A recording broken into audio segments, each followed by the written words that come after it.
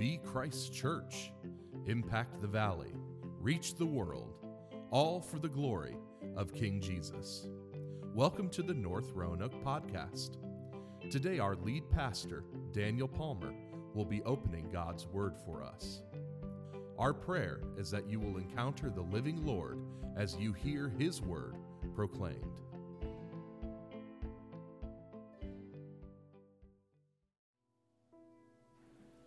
Church, would you bow with me? God, you're great. And you are the only one worthy of our praise. God, you are greatly to be praised.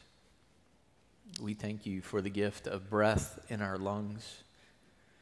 We thank you even more for the gift of your Holy Spirit, for the breath of heaven.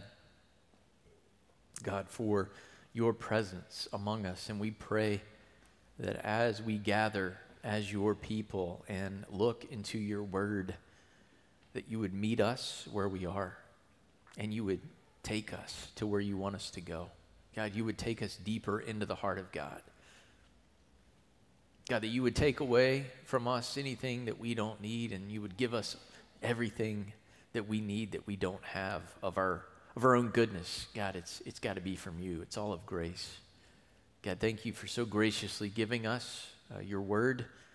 Thank you for giving us the book of Acts that tells us so much about who your people are to be between the times of your coming, between your ascension and the time of your coming again.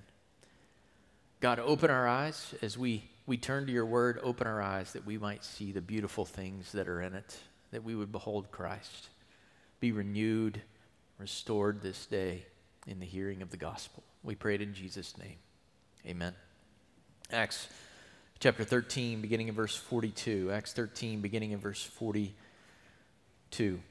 If you have your copy of God's Word, and I hope you do, please join me in turning there. We're going to begin where we ended last week. Last week, Luke established for us Paul's typical pattern whenever he comes to a new city on a mission trip. In this case, he arrives in Antioch of Pisidia, and wherever he arrives in a new city, if he has the opportunity to preach Jesus to Jews and to Jewish converts and to God-fearers, he begins in the synagogue. And at the synagogue, he preaches Jesus as king. Jesus as the royal son, descended from David's throne. His life, his death, his resurrection. He proclaims these things. He heralds these things as the way that God has kept his promises to Israel. And his invitation in this sermon, and these sermons that he will preach, no doubt, on the rest of his missionary journeys, his invitation to Jews in the synagogue and to God-fearers in the synagogue is simple. If you want to be a part of God's people, his true people, the people who will endure with King Jesus forever, if you want to be a part of true Israel, what Paul calls it in Romans, you've got to receive Israel's king. You must receive Israel's sin-forgiving, death-conquering king and follow him. Otherwise, verse 41, beware. Beware of God's certain and coming judgment. Paul announces that Jesus is the way that God keeps his promises to Israel, that God has no plan B. If ethnic Jews reject their king, God has not failed. Rather, Israel has failed to see and receive their king. Israel, true Israel, those who are God's people, his true people, are living in his borderless land forever as it fills the earth and will one day be revealed at Christ's coming as we behold the new heavens and the new earth. King Jesus and all who trust in him, Jew or Gentile, will be there. Not because of their biology or anything good in themselves, but because Jesus did for Israel and for people from all nations what they could never do for themselves. What did Jesus do? He took sin and its penalty and he canceled it. And then in his resurrection, he offered the righteousness that God requires to be with God forever if you will believe in him. In every city, Paul and Barnabas proclaim this same message. In every city, they ensure that ethnic Jews hear that their king has come. As we've seen, many Jews indeed receive their king. Thousands in Jerusalem and Judea have believed and followed King Jesus. Here in Antioch of Pisidia, Jews again are the first to hear of him, and some believe. But some reject him. What are we to make of the Jewish rejection of Jesus? Here in Antioch of Pisidia, we learn that it means God will turn the attention of his disciples to the Gentiles. Today we see that Jewish rejection of Jesus does not mean that God has failed. Instead, it signals that God is sending out ambassadors not only to Israelites, but to all nations as well. The king sent through Israel came not just on a rescue mission for fallen Israelites, but for people from all nations to the end of the earth. That's good news for everyone in this room. True Israelites, the true people of God, are not defined by their biology, but by their trust in Jesus. That's what we see today as Paul and Barnabas turn to the Gentiles. We're going to consider verses 42 through 52, and we're going to break it into sections because I want to make sure that you can see how the point flows from the text. So we'll read first 42 and 43. Would you hear with me the word of God? As they went out, the people begged that these things, what things? The things about Jesus being the fulfillment of the promises of God to Israel, that these things might be told them the next Sabbath. And after the meeting of the synagogue broke up, many Jews and devout converts to Judaism followed Paul and Barnabas, who, as they spoke with them, urged them to continue in the grace of God. First point this morning is simple. Some Jews were receptive to the gospel, and some received the gospel. There are some who are descendants of Israel, that are Israelites, that are joining the true people of God, true Israel. As Paul wraps up his synagogue sermon with a warning, we see two responses, right? First, there are some like, hey, that was pretty cool. We'd like to come back next week and hear more. That's not a bad response. I mean, it's a pretty good response. But then there are others who are like, I'm not waiting until next week.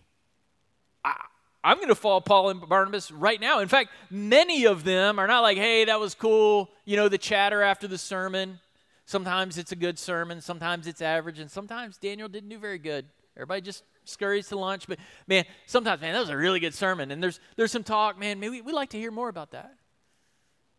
Well, there were some who wanted to do more than just linger and talk about it being good. They followed these ambassadors of Jesus. They followed Paul and Barnabas. Many Jews, many of them, and devout converts to Judaism. What are devout converts to Judaism? Those are Gentiles who had heard about Yahweh, the one true God of Israel, and the promise to send Jesus, and they were like, we're gonna become Jewish as well. So they went through the whole rite of becoming Jewish. So they don't wait. What did they do? Verse 43, they followed Paul and Barnabas. Now this is the language of discipleship, church. Do you see that word followed? They followed Paul and Barnabas. Have you noticed today in Christian circles, even in Christian circles, that there's a lot of talk about leadership? Everybody wants to be a leader, and nobody wants to follow. Like even in Christian writing today, just do a Google search on Christian leadership. It's everywhere. Man, we got to raise up Christian leaders. We got to be leaders. Where is that in the Bible? The Bible says we need to raise up good followers. Belonging to Jesus is about following Jesus. It's not about breaking the mold. It's about being molded by Jesus. The church is not lacking for innovation. It is lacking in the time-tested replication of the same ways of following Jesus that people have followed Jesus since Jesus came. You want to be a leader, follow Jesus.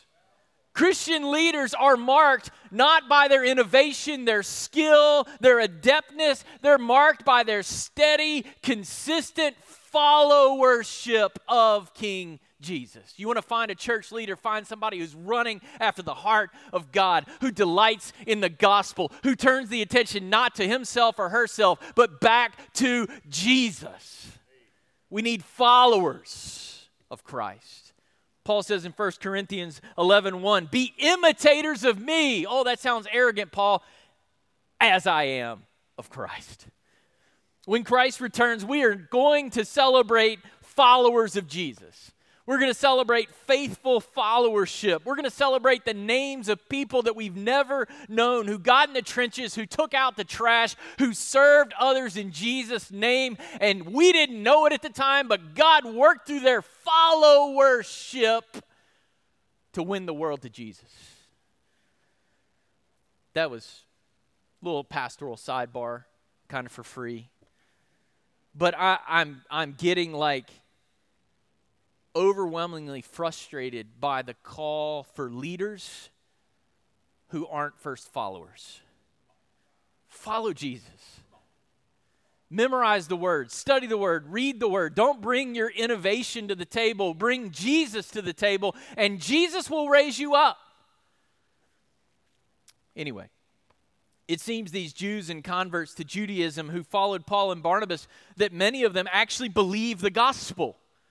They follow them and they believe the message. They're like, we want to hear more. And what did Paul and Barnabas urge them to do? They urged them to continue in the grace of God. Barnabas did the exact same thing back in chapter 11 when he went down and saw the Gentile converts in Antioch of Syria. He shows up, yep, they really believe, and he's like, don't stray, don't fall away, continue in the grace of God. So they moved from calling for saving faith in Jesus to calling for endurance in Jesus. Why? Because true saving faith in Jesus is a faith that endures. It's not signing a card. It's not praying a prayer, checking a box, then checking out of the church. Those who trust in Jesus truly will truly endure to the end. Jesus is not a religious fidget spinner. He is not a fad to be easily embraced and then subsequently discarded the next fad that comes along. Saving faith is enduring faith, and God graciously uses calls for endurance in His grace in the hearts of those who have been rescued by His grace to lead them to endure to the end, all by grace. Paul and Barnabas want to ensure that the gospel seed is not fallen on rocky or weedy soil, but upon the fertile soil of hearts transformed by the gospel, hearts that will grow some gospel fruit. We don't know what is in the minds of Paul and Barnabas when they call them to endurance, but in just a few verses, persecution is going to come. Testing is going to come. Maybe they anticipate the persecution that's going to come, or maybe they just know our hearts. Maybe they know how easily that we can take what God has done and we can make it about us. We can turn it into a game that we play that's about our preferences and our background and our expertise and our specialty. And they say, no, latch on to the message of the grace of God. Never depart from the goodness of God in Christ in the gospel. Never get over the fact that God sent His Son to do for you what you could never do for yourself. Stay in that lane. Continue in that message. Sometimes people are like, man, you just preach the gospel all the time that God did for us in Jesus what we couldn't do for ourselves. Isn't there something else that we need to know? Well, at the end of the day, not really. I mean, it spills over into different applications in different areas of your life, but at the end of the day, if you try to get beyond the grace of God, you're out of bounds. Stay right there. God did it. God did it. I didn't deserve it, but praise God, He sent His Son and did what I could never do. Man, that's the fuel of the Christian life. It's the grace of God. Verse 44. 44 and 45. The next Sabbath, almost the whole city. Can I just pause right there and say, when I read stuff like that, that's how I dream. I don't dream very often, but the dreams that I remember, they're like this. People standing out there, doors open, and it doesn't have to be me preaching, but people hearing the message of the grace of God in our city. Almost the whole city gathered to hear the word of the Lord. But when the Jews saw the crowds, they were filled with jealousy and began to contradict what was spoken by Paul, reviling him, or literally blaspheming. What's the second thing we see in this text? Leading Jews. Now he says the Jews, but presumably he means the leading Jews, those who are still committed to Judaism and not to Jesus, because a lot of ethnic Jews have just gotten saved. So when the Jews saw the crowds, they're filled with jealousy. Leading Jews have jealousy, and they jealously oppose Paul's call to follow King Jesus. In the days between the Sabbaths, word spreads about Paul's sermon. Paul and Barnabas make their way throughout the city, and as they do, we can safely assume that they kept sharing about Jesus, just as they did on the island of Cyprus. It seems that many who had been present for Paul's synagogue sermon are also telling others about Paul in the sermon that he preached. Hey, we know a guy that had some really interesting good news. You ought to come hear about it. The whole city shows up.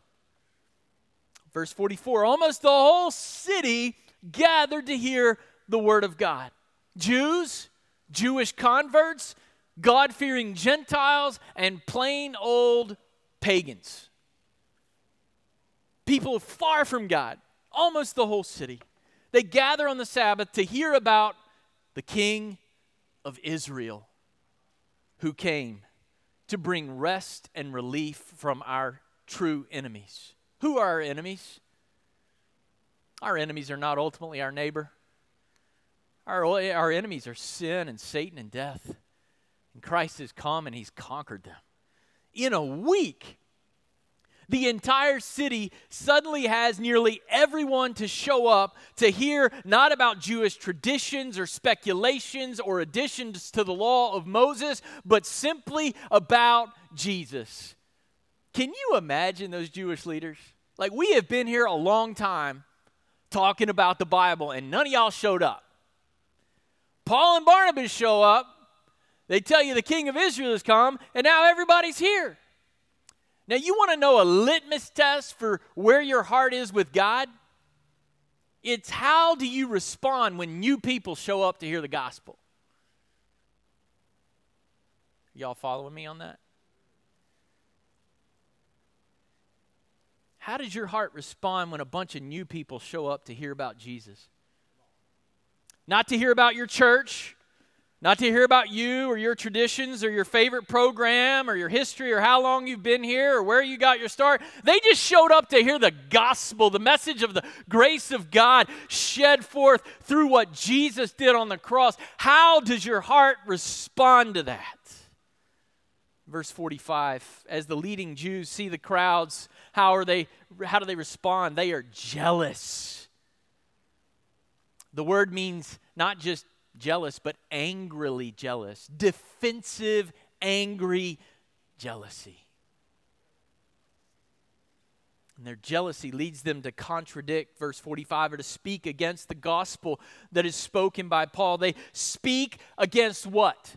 They speak against grace. They speak against the message of grace because they are not longing for the righteousness that only God can give. They are resting on their self-righteousness.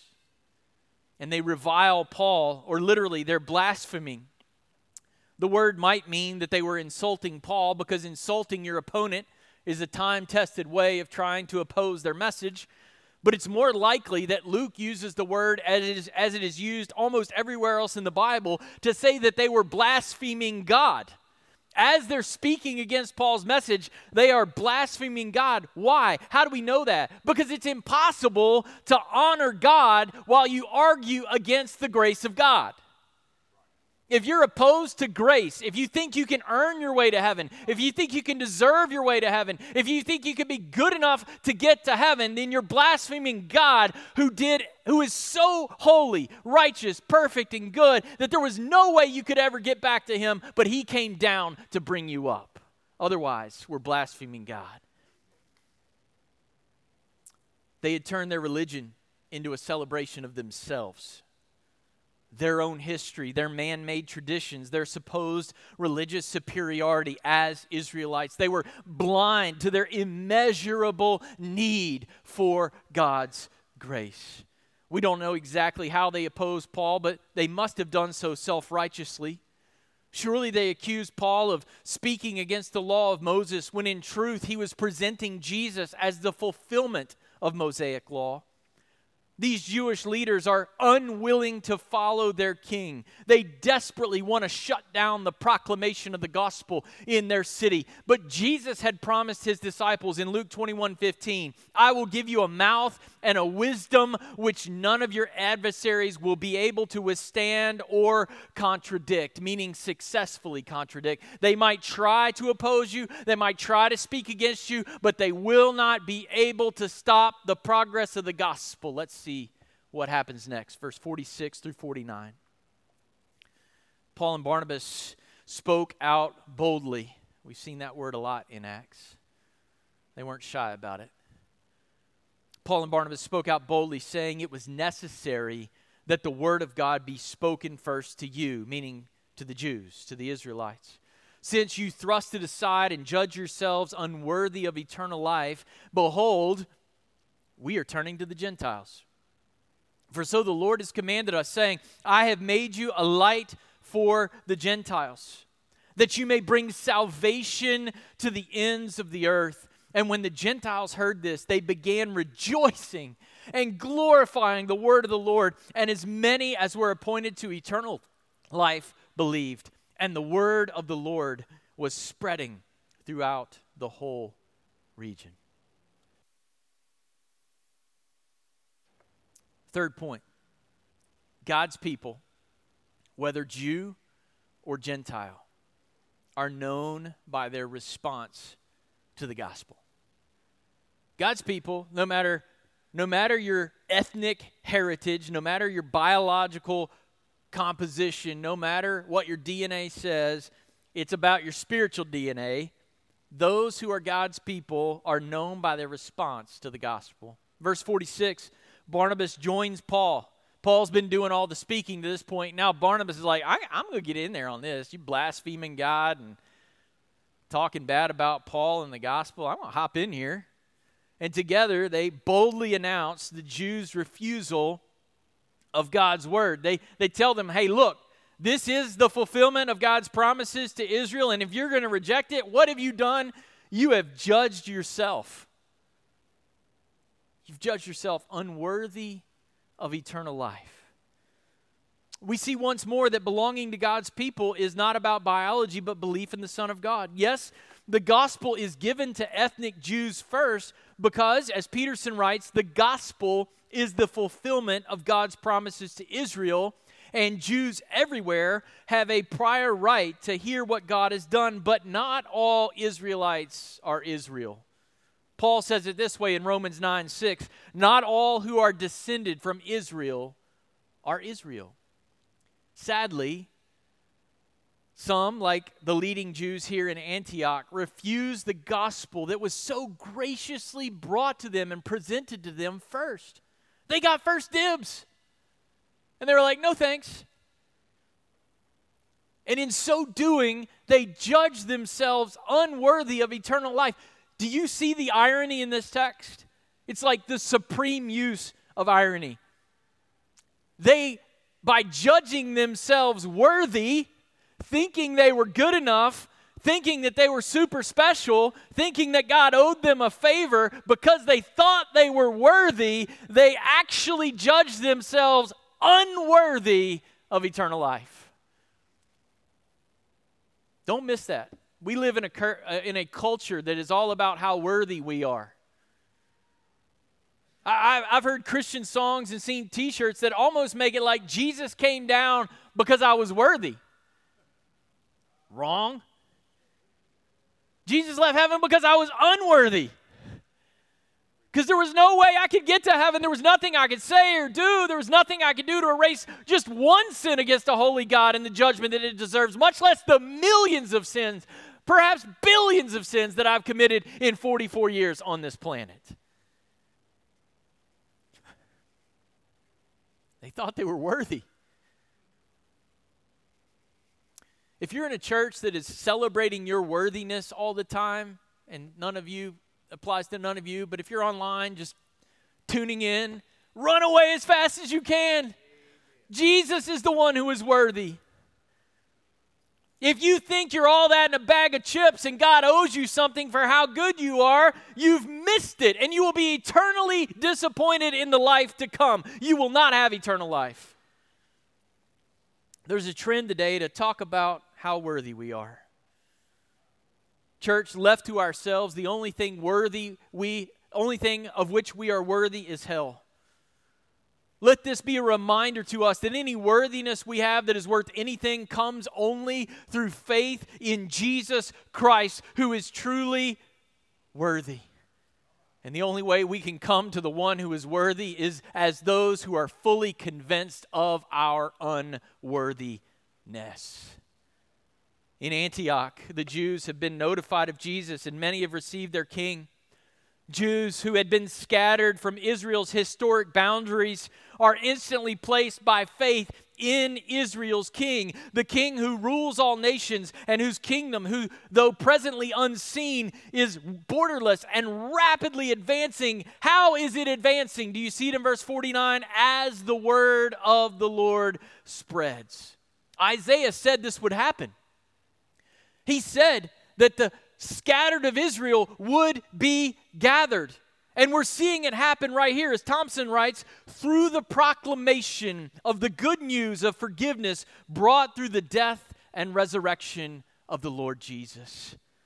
But some Jews refuse Jesus, and they seek to shut down the gospel before it reaches the crowd, before it reaches the multitude. And Paul and Barnabas understand that this mounting Jewish rejection means what? It means it's time to turn to the Gentiles.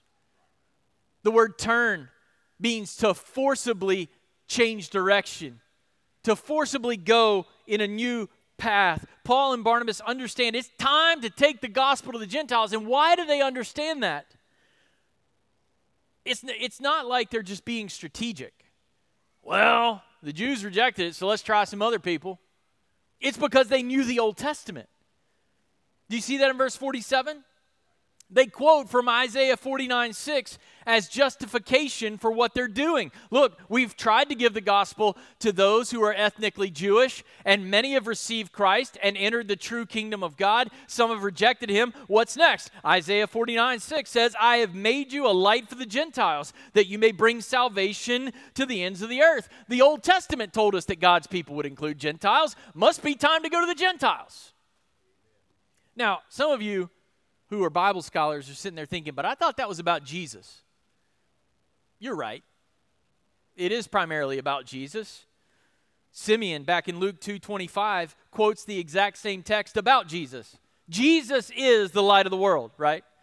Jesus is the light shining in the darkness that the darkness cannot overcome. Jesus is the great light that shines upon people walking in great darkness. But get this, when he shines on you, he does so that now he can shine through you. Jesus doesn't shine on you for your light to be hidden under a bushel the rest of your life. No, he shines on you and in you to shine through you to people who still need to know that he is the light of the world. In other words, those who are saved by Jesus become an extension of Jesus. You get brought into his family and into his body, and Christ is the leader. He is the head. Webb says it this way: as we are brought back into a right relationship with God, God's people become one with God's servant in his worldwide mission. You see what happens in verse 48 and 49 as the Gentiles hear this news? Gentiles who've been chasing after false gods, Gentiles who've been wondering about Yahweh and this son that he might send. Gentiles who've been roaming in darkness their whole life, their whole existence. Look at what happens in 48 and 49. The Gentiles go crazy. They go nuts. You say, well, that's not what my translation says. That's the DJPV, Daniel James Palmer version. They lose it. What? We get in on this? Do you see that? They are simultaneously rejoicing and glorifying the word of the Lord. Y'all, I understand there's some traditions, they want to be very reverent. They just want to sit, listen. Don't get too excited.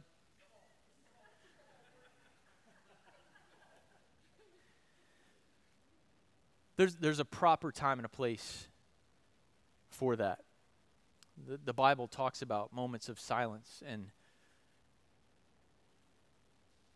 being contemplative. But y'all, there's time to celebrate. And I don't understand traditions that are devoid of expressions of joy. We see expressions of joy throughout the Bible, and when you really get the good news, when you are humbled to your core, recognizing I am utterly a wretched man. I am unworthy of anything but hell, death, and the grave, but God sent his son for me. Man, that produces leaks in your eyes and raising of hands. It does something to you. Not everybody has to express it in the same way, but they're rejoicing and glorifying. Now, what's interesting is they're glorifying the word of the Lord. Now, I've heard people say, well, I don't want to worship the Bible. I just want to worship Jesus. Of course. But by golly, where would we be without God revealing to us who Jesus is in his word? We'd be nowhere. So they are glorifying the Bible, the word of God, the message of the gospel. Peterson wants us to notice the contrast, and I think he's right here. He says, notice some of the Jews rejected the word of God and judged themselves unfit for eternal life. In contrast, many Gentiles show they are destined for eternal life by glorifying the same word of the Lord that the Jews rejected. Notice that they rejoice in and glorify this word of the Lord. Why? Because it reveals to them Jesus. The Jesus that saves is not just any Jesus out there. It's the Jesus revealed in the gospel. And we thank God for revealing to us Jesus in his word. We cherish the word. We read the word. For apart from this word, we cannot know Christ. And that day, as many as were appointed to eternal life believe. Verse 48. Now, there's a few of you out there who are excited about this verse because of the theological challenges that it presents to us, and you want to see what I have to say. I'm probably not going to satisfy you this morning. Here's what I want to say about verse 48. Luke presents two truths that are not in conflict. First, we must believe on Jesus. No one believes on Jesus. And second, no one believes on Jesus apart from God's gracious initiative. There is no salvation without belief in Jesus, and yet in some way those who believe were appointed to eternal life.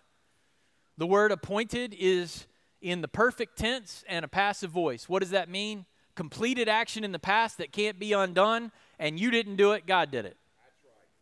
That's an unavoidable biblical truth, okay?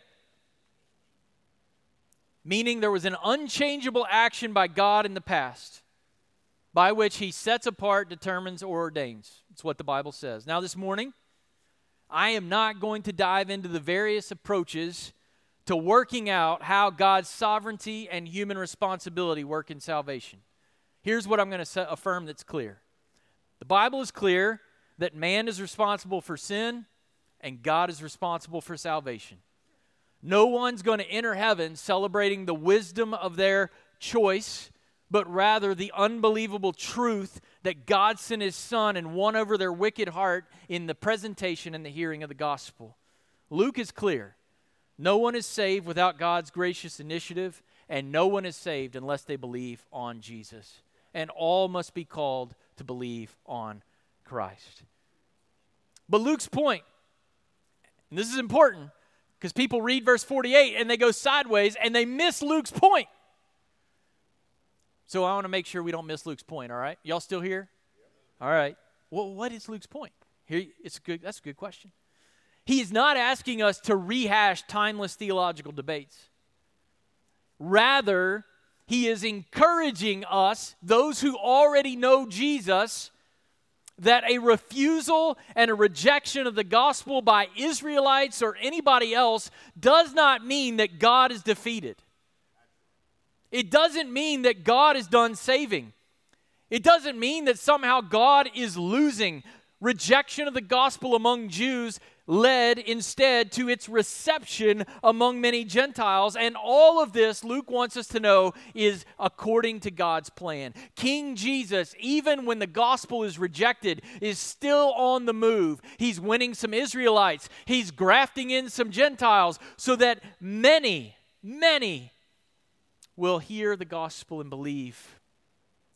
And the gospel, do you see it in verse 49? Will spread throughout the region. It doesn't just stay static in one place. It moves. This word spread throughout, it's like it was contagious. It's like good COVID.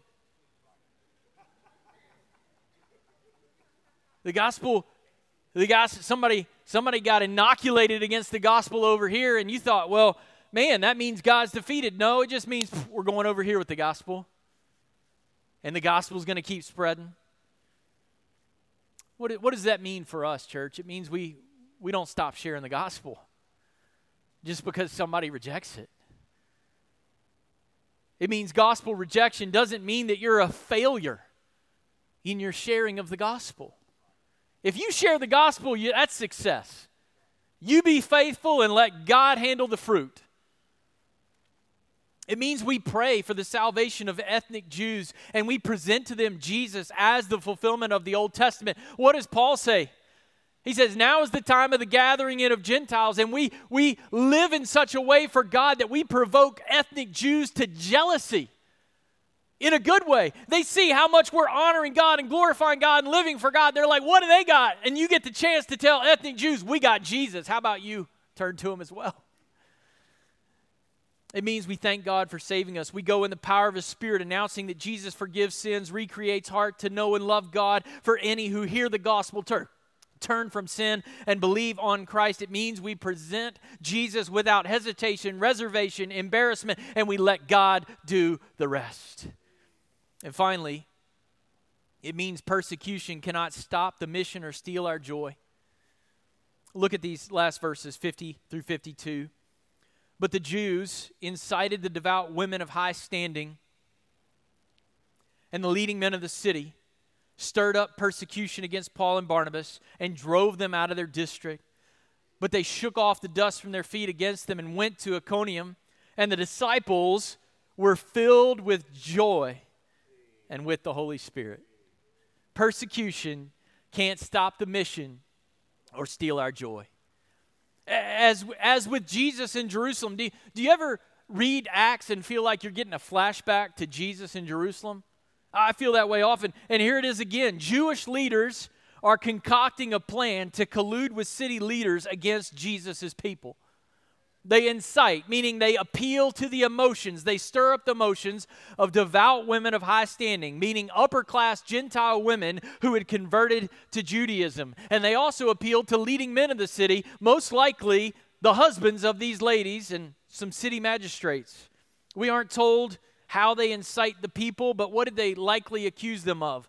The same things that Jesus was accused of wanting to overthrow the government, of belittling Moses, of wrecking Jewish traditions. Once again, we find Jews colluding with governing authorities to counter Jesus, but their threats and persecution only confirms their condemnation. What do Paul and Barnabas do? They shake off the dust of their feet. This is a prophetic-style declaration of God's judgment that was given to the disciples by Jesus. Do you remember that when he sends his disciples out in Luke 9? Jesus says, wherever they do not receive you, When you leave that town, shake off the dust of your feet. Why? As a testimony against them. The leading Jews, those who were closest to being able to understand who Jesus was, were actually furthest from it, and Paul and Barnabas judged them like they're pagans. And they persecute Paul and Barnabas. But their persecution of these disciples, of these ambassadors, only fuels the progress of the gospel. What do? They say, well, you persecuted us. We're going to sit on our hands and go home and cry. They're like, no, I guess it's time to go to Iconium. And we'll do the same thing there. Church persecution is not a sign of gospel failure. It is a fuel for gospel advance. Persecution cannot stop what the presence of the Spirit brings to the lives of the new disciples of Antioch, and it can't stop what the Spirit of God is doing in Paul and Barnabas. Do you see it? They are filled with joy and with the Holy Spirit. So in closing, I don't know what you're facing this morning. I don't know where you've come from this morning, but I know in a room this size, there are some who don't yet know the death-conquering King from Israel. He is reigning and ruling in righteousness. He's seated at the right hand of the Father, and he died on a cross for sin, and he offers forgiveness to all who trust in him. And when you believe on Christ, you get God on the inside. He unzips you and pours himself into you so that you can know God, which is what you were created for. And in that, there's a joy that conquers all, even persecution, even death, even having to move on from a city or a coworker because they've refused Christ. There is joy that is unspeakable and cannot be removed from you. And if you don't know this King, I pray, I beg of you today that you return from your sin, believe on Christ, and find this unmistakable, unremovable joy. Would you pray with me? God in heaven, bring people from our city to hear the gospel. God, in this congregation, renew the joy of our salvation. God, in this congregation, those who face defeat and discouragement and taking it personally, God, I pray that you would liberate them today to reflect on Christ and know that he is winning and know that he will win. God, help us to serve you with gladness and with joy, and those who are far from God, still lingering in darkness. God, be the light that shines through your church. Shine through us. Bring people, we pray, to the feet of Jesus to be saved. We ask it in Jesus' name. Amen. Thank you for listening to the North Roanoke Podcast. You can connect with us at northroanoke.org or download our app in your device's app store. Just search for North Roanoke. We hope to meet you soon.